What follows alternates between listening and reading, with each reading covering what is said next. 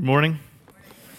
My name is Brandon, as he said, one of the pastors here at Sojourn Heights, and we're in a series in the book of Exodus. Exodus being the story of Israel being delivered out of captivity as slaves in Egypt. And so to catch us up on the story, here's where we are. God has said over and over, Moses and Aaron, go to Pharaoh, the king of Egypt, and tell him to let my people go. And over, Pharaoh, king of Egypt, has said, no, I don't submit to the authority of your God, who is this God. And so God sent 10 plagues. 10 plagues, and we spent the last few weeks focusing in on the last one. The last one is known as the Passover.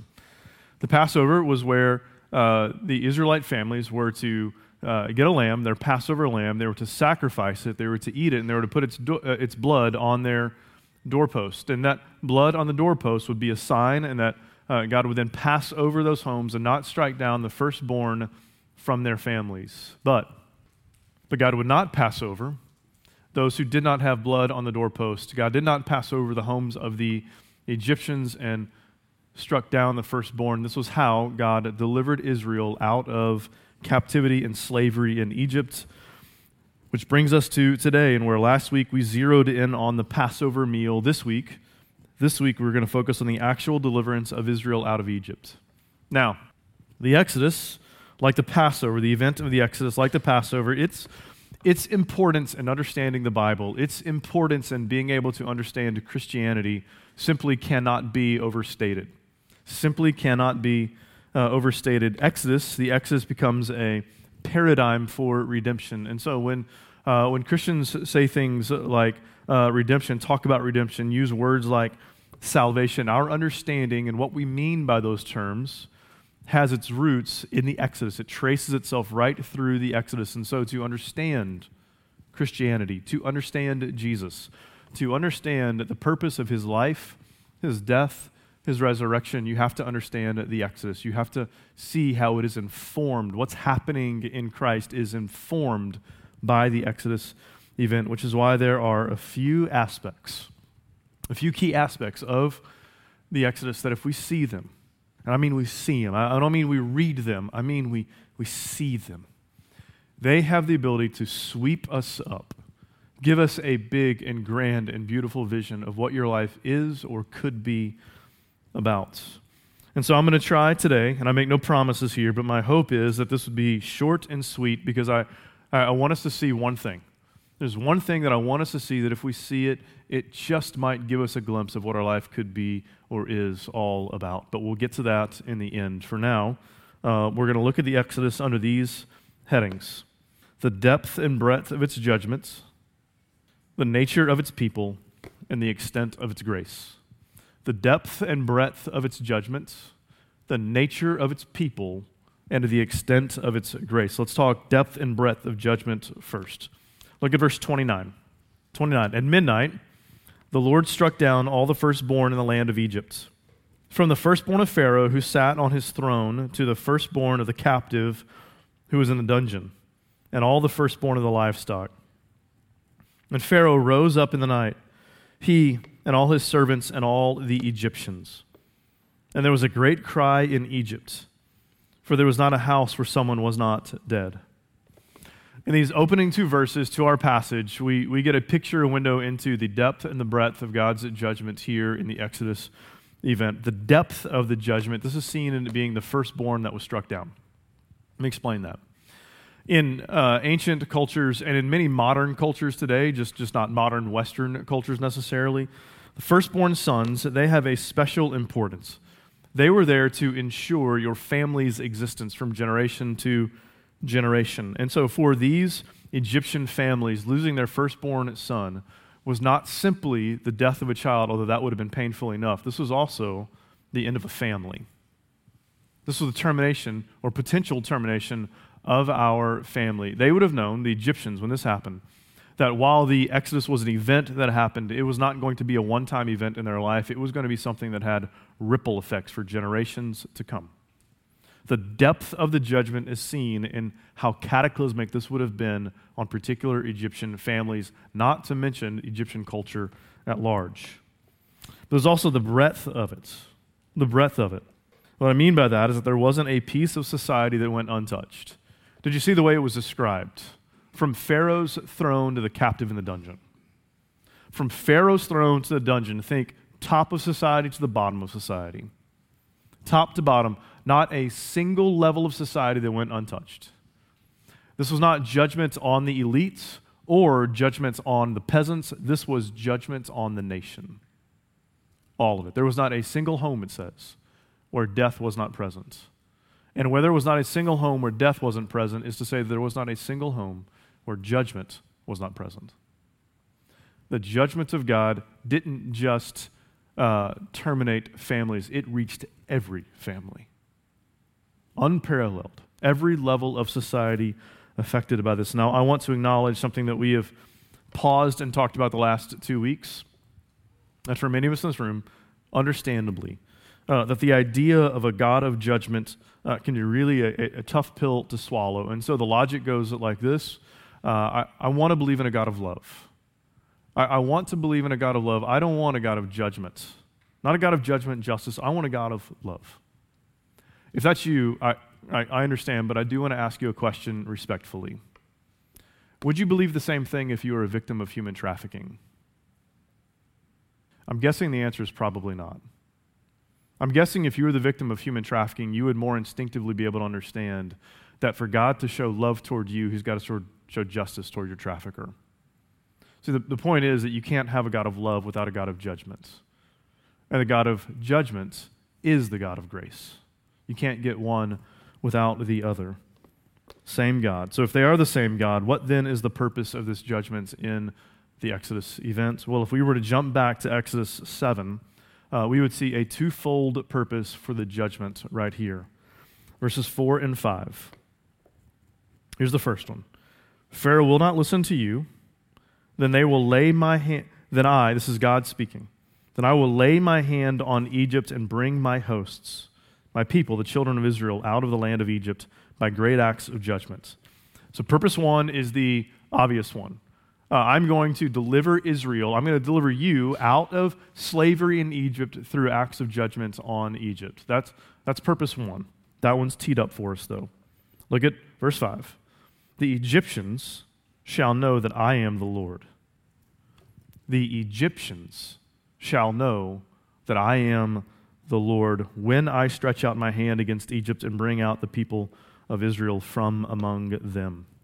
Purpose one, that Israel would be delivered out from among their captivity and slavery in Egypt. But purpose two, that the Egyptians would know that I am the Lord. I am the Lord being that royal language where the Egyptians know Pharaoh is not the true king. I have been brought up to believe that Pharaoh is the king of kings, but now I know that there's a different king in charge of Pharaoh. That the Egyptians would know I am the Lord.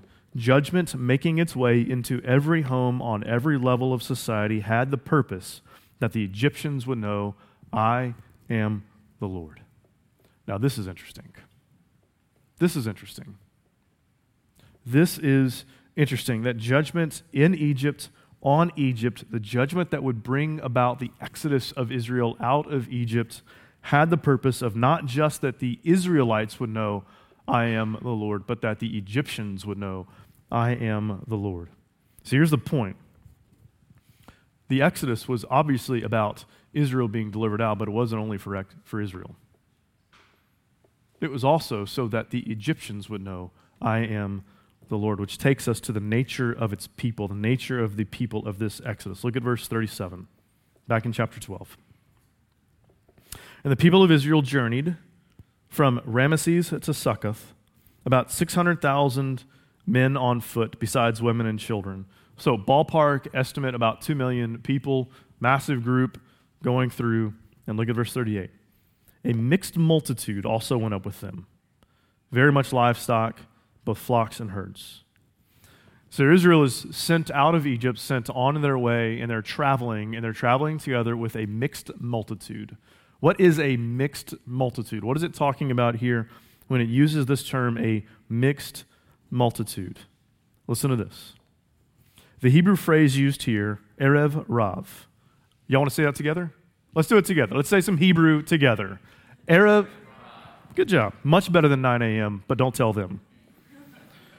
Refers to a mixed group of non-Israelites who joined them in their departure. Others who wanted to leave Egypt, probably also slaves, took the opportunity to join the Israelites. Elsewhere, the word Erev refers to foreigners in the midst of the Israelite population. See, this mixed multitude, this is a technical term for non-Israelites who were among the Israelites. This is a mixed multitude of nations traveling with Israel, being delivered out of Egypt. But does it include Egyptians? Are there Egyptians that are part of this mixed multitude?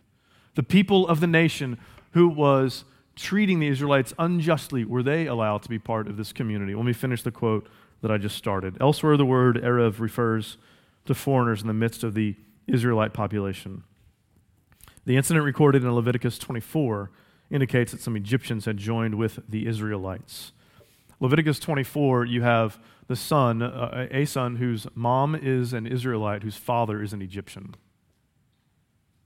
Son, mom Israelite, father Egyptian. It's a picture that there were Egyptians traveling with him. And this is what's astounding about this. This is what is astounding about the Exodus and why you can't understand Jesus, why you can't understand Christianity if you don't understand the Exodus. Because at the heart of the Exodus story, the story that sits at the heart of the Bible is a story of deliverance, but not just for Israel, for the nations, including Egyptians. The heart of the Exodus event, the heart of Israel being delivered out of Egypt. You don't just have Israel, you have the nations, including the Egyptians. The Exodus wasn't just for Israel, it was for the nations. So let me tell you what I think should be happening for some of us right now. For some of us right now, this should be deconstructing a bit of how we've been taught to understand the Bible. We've been taught to understand this dichotomy between Israel old, nations new. But the Bible's not simply Israel in the Old Testament and then the nations in the New Testament. The nations were included in the Exodus. Nations were included from the outset, and it's not simply physical lineage in the Old Testament, spiritual community in the New. It was always about a worshiping community made up of the nations. Always. From the outset, from the word go. It was about a worshiping community made up of the nations. And why does it matter that you see this? Why does it matter that the Bible gets deconstructed for us like this? Well, there are probably 1,000 reasons why we would say that, and 1,000 ways that we could apply this, but I'm going to give you one. One, and I'm going to keep it in line with the sermon today. One reason is this, that redemption has always been a real-world redemption among the nations. It has always been, will always be a real-world redemption among the nations, and there wasn't an excluded nation then, and there's not an excluded nation now. Even Egypt, people from that nation who were perpetrating injustice on Israel were included in the Exodus event. There was not an excluded nation then, there is not an excluded nation now, which takes us to the extent of the grace in the Exodus. Because our passage has more to say about the judgment that brought about deliverance for this mixed multitude. It has something to say, not just about what they were delivered from, the slavery in Egypt, but what they were delivered into, what they were delivered to. And the best place to see it is in what would have been I think, fairly confusing word choice in the story. It's the word plundered, but let's start in verse 33 and we'll get to that in a second. The extent of grace in the Exodus. The Egyptians were urgent with the people to send them out of the land in haste. This is an obvious response. You have a dead person in every home. Let's get Israel out of here and let's get them out quickly. For they said, "We shall all be dead." So the people took their dough before it was leavened, their kneading bowls before it being bound up in their cloaks on their shoulders. The people of Israel had also done as Moses told them, for they asked the Egyptians for silver and gold jewelry and for clothing. And the Lord had given the people favor in the sight of the Egyptians, so that they let them have what they asked. Thus, they plundered the Egyptians. This word plundered, it would have been a confusing word. When he said, go and ask them for gold and for silver, and then they plunder them. This word plunder, it would have been a head scratcher, in particular to those first generations that have their Exodus scroll when they're reading through it. When they hit that word plunder, they would have stopped and said, wait a minute. What was that? Read that again. Did I hear that right? Here's why it would have caught their ear and would have made them pause. The Hebrew word plundered, it's the same word as to deliver or to save. And it's a word that's been used throughout the book of Exodus already. What's been the refrain of Exodus? I will what? I will deliver my people. When I do this, that was for you guys, but that's okay. I will deliver my people. Let me give you a couple of examples. Exodus 3:8. I have come down to deliver them out of the hand of the Egyptians. Exodus 6:6. Say therefore to the people of Israel, I am the Lord, and I will bring you out from under the burden of the Egyptians, and I will deliver you from slavery to them, and I will redeem you with an outstretched arm and with great acts of judgments. When you see I will deliver you in the book of Exodus, every time it's the same Hebrew word that's translated plundered here. The idea of the word is this, that God took Israel out of Egypt, and now Israel is to take gold and silver out of Egypt with them. Why this word, though? It would have been confusing. It would have been a head-scratcher for them. And I think it would have been even more of a head-scratcher when you realize that this word was used in the passage we read last week about the Passover event. Exodus 12:27. I mean, just a few verses before what we just read. I'm going to read you this verse. I'm going to insert the word delivered where this Hebrew word was. This is the actual event that they are talking about. You shall say, it is the sacrifice of the Lord's Passover, for he passed over the houses of the people of Israel in Egypt, when he struck the Egyptians, but delivered our houses. And the people bowed their heads and worshiped. There were plenty of Hebrew words that could have been used to say, hey, go and take gold and silver from them, or they went and they took gold and silver from them. Why this word? Why would they choose the word that at this point in their history would have been distinctly associated with the deliverance of God for Israel out of Egypt? Why would they have used this word?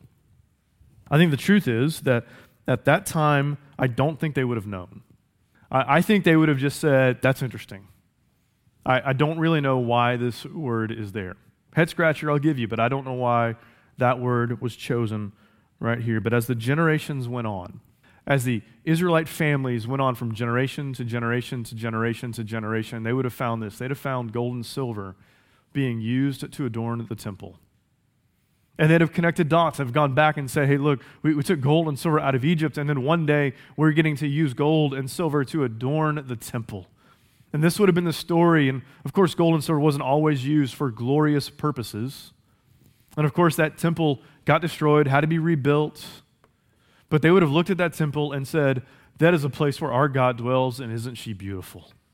Look at how majestic and beautiful our temple is, and it would have been a source of national pride and dignity and honor. Look at the place where our God dwells. Look at how beautiful that place is. And they would have told this story from fathers and mothers to sons and daughters over and over and over and over, and they would have said, look at our temple. But then one day, a Jewish man named Jesus would stand in a room full of Jews celebrating the Passover, and he would say this, destroy this temple, and in 3 days I will rise it up.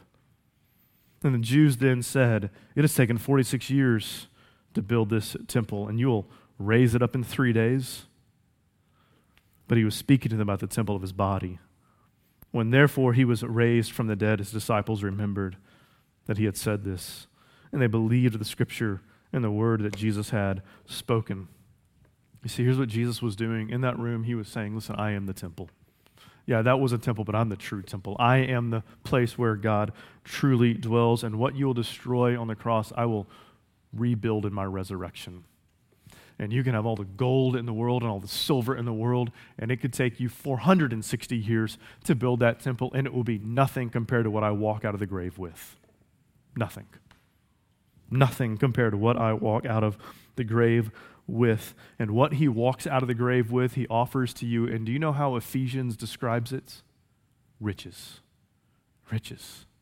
Ephesians 1:7, in him we have redemption through his blood, the forgiveness of our trespasses, according to the riches of his grace, which he lavished upon us. You see, when you see gold and silver in the story of the Exodus, it's not simply about gold and silver. It's a physical picture of a spiritual reality. It's a physical picture of what you would have one day in Christ, the riches of his grace. It is a shadow, and the substance is Christ. You see, the entire event of the Exodus, the entire event of the Exodus was a foreshadow to the Christ who would come, who would be the true Exodus. In fact, did you know that last week we referenced 1 Corinthians 5, where it says, Christ, our Passover lamb, has been sacrificed? Do you know the literal text there just says that Christ, our Passover, has been sacrificed? Do you know why? Just Christ, our Passover? Because he is the sum total of what the event was pointing to. All of it. It's all about him. Which is why Exodus isn't just about being delivered out of Egypt, it's about being delivered into Christ. It's why Moses, Hebrews 11 says, looked back and said, he considered the reproach of Christ greater wealth than the treasures of Egypt. It was about being delivered not just out of slavery in Egypt, but delivered into the grace that we'd have in Christ. And Christ came to lavish that grace upon all men, women, and children from all nations, and nowhere is that more clear than in the instructions about how to apply the Passover. Look back at Exodus 12, verse 43. And the Lord said to Moses and Aaron, "This is the statute of the Passover. No foreigner shall eat of it, but every slave that is bought for money may eat it after you have circumcised him. No foreigner or hired worker may eat of it." Okay, this Passover meal, this perpetual reminder of the deliverance that God has brought in Egypt for Israel, and it starts out with who's not invited. Interesting place.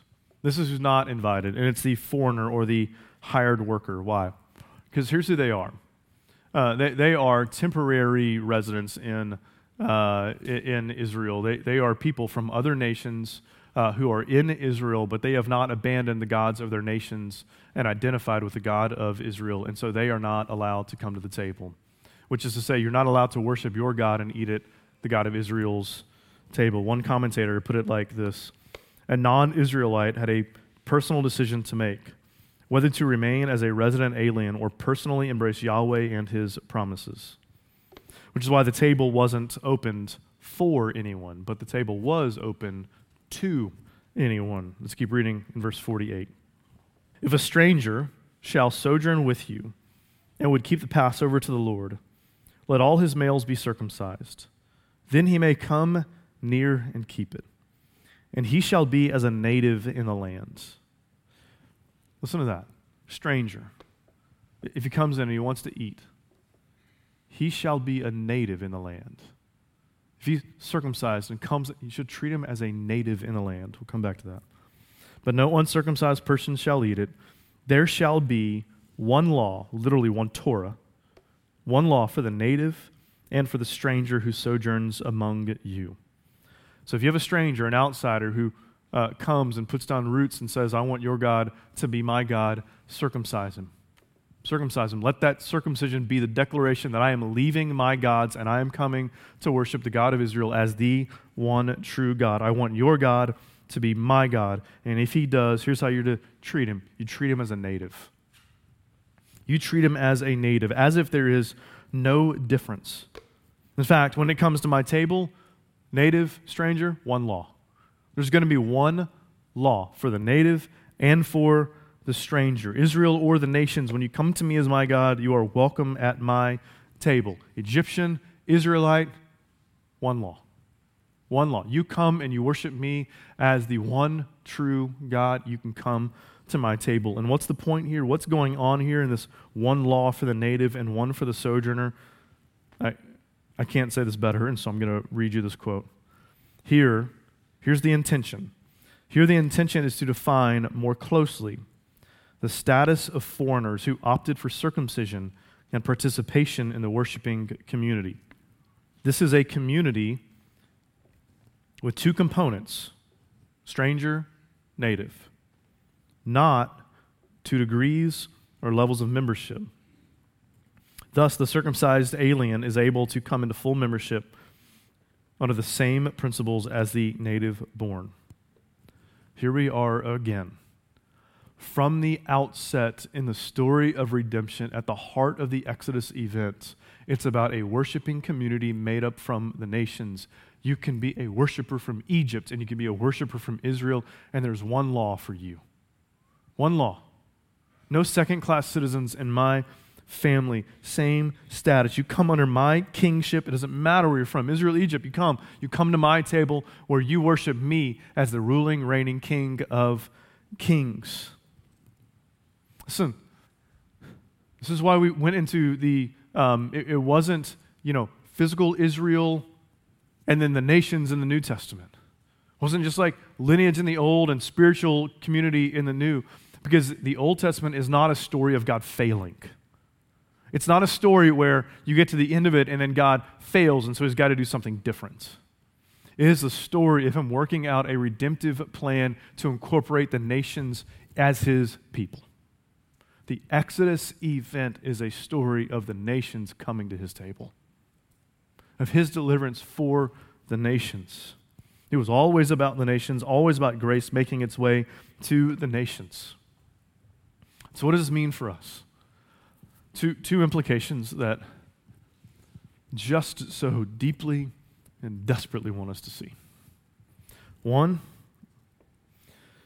grace has always been and will always be radically exclusive and radically inclusive at the same time. It is radically exclusive. There are not two ways. There is one way to come and to access this grace, and it comes through Christ. It is not what works for you, and what works for me, works for me. There is one way in, and it's through Christ. It is radically exclusive, but it is also radically inclusive. Anyone can come. Anyone can come. There's not one of you, not one of your neighbors, not one of your family members, not one of your coworkers who are too far gone that they're not welcomed in. Not a single one. There is nobody whose heart is too hard for God to redeem. Nobody. Anyone is welcome. But then two,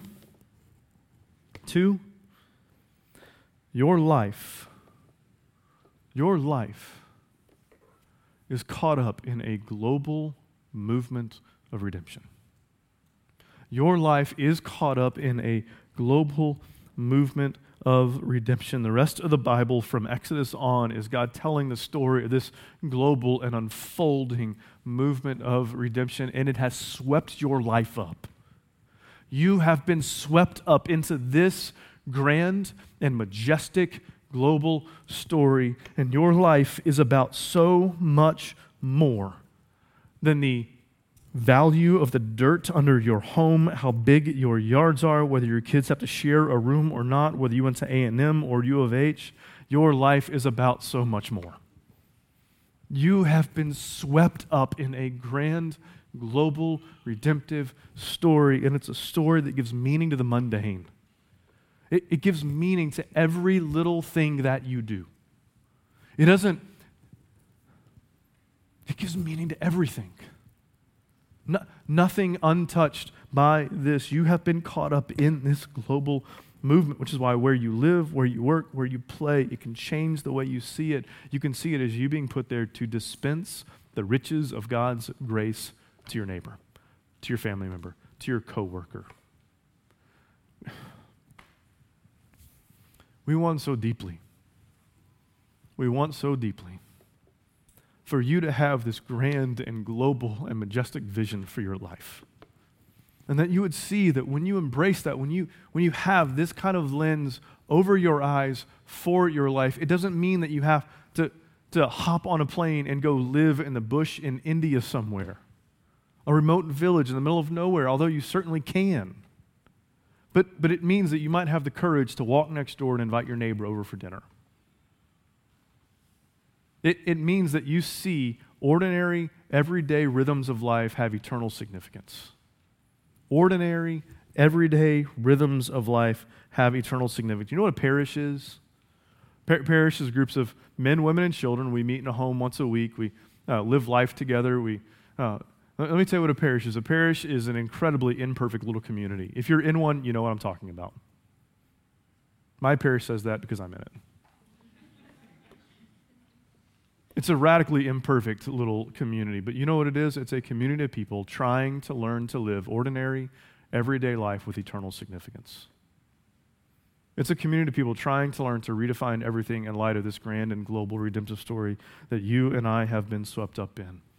This sweeping of this story, it gives you the resources to fight for your marriage because it has eternal significance. It gives you the resources to be content in singleness because it has eternal significance today. Because your life has eternal significance today. It redefines everything. We want so deeply for you to see that you have been swept up into this Exodus story. The Exodus story that climaxed in Christ coming. But it will keep going. It is a story still being written. And it's a story being written through you. You are here to be an agent of God dispensing the riches of his grace to every man, woman, child that you come in contact with. Learning to live ordinary, everyday life with eternal significance. That's what we hope you see from this text. Let me pray. Father, thank you for the Exodus, for the text of the Exodus. I know that we only scratch the surface. Father, would you amplify the words that were spoken? Would you sink this deep into our hearts, and would you give us a grand vision for our lives? That our hobbies can be about so much more than just a hobby that we enjoy. It can be about how you are working out your redemptive purpose in the world. Our home can be about so much more than the value of dirt, but how you are working out your redemptive purpose in the world. Give us this vision for our life. Give us this vision for our church. We want it and we need it. We're asking for it. We ask for it in Christ's name. Amen.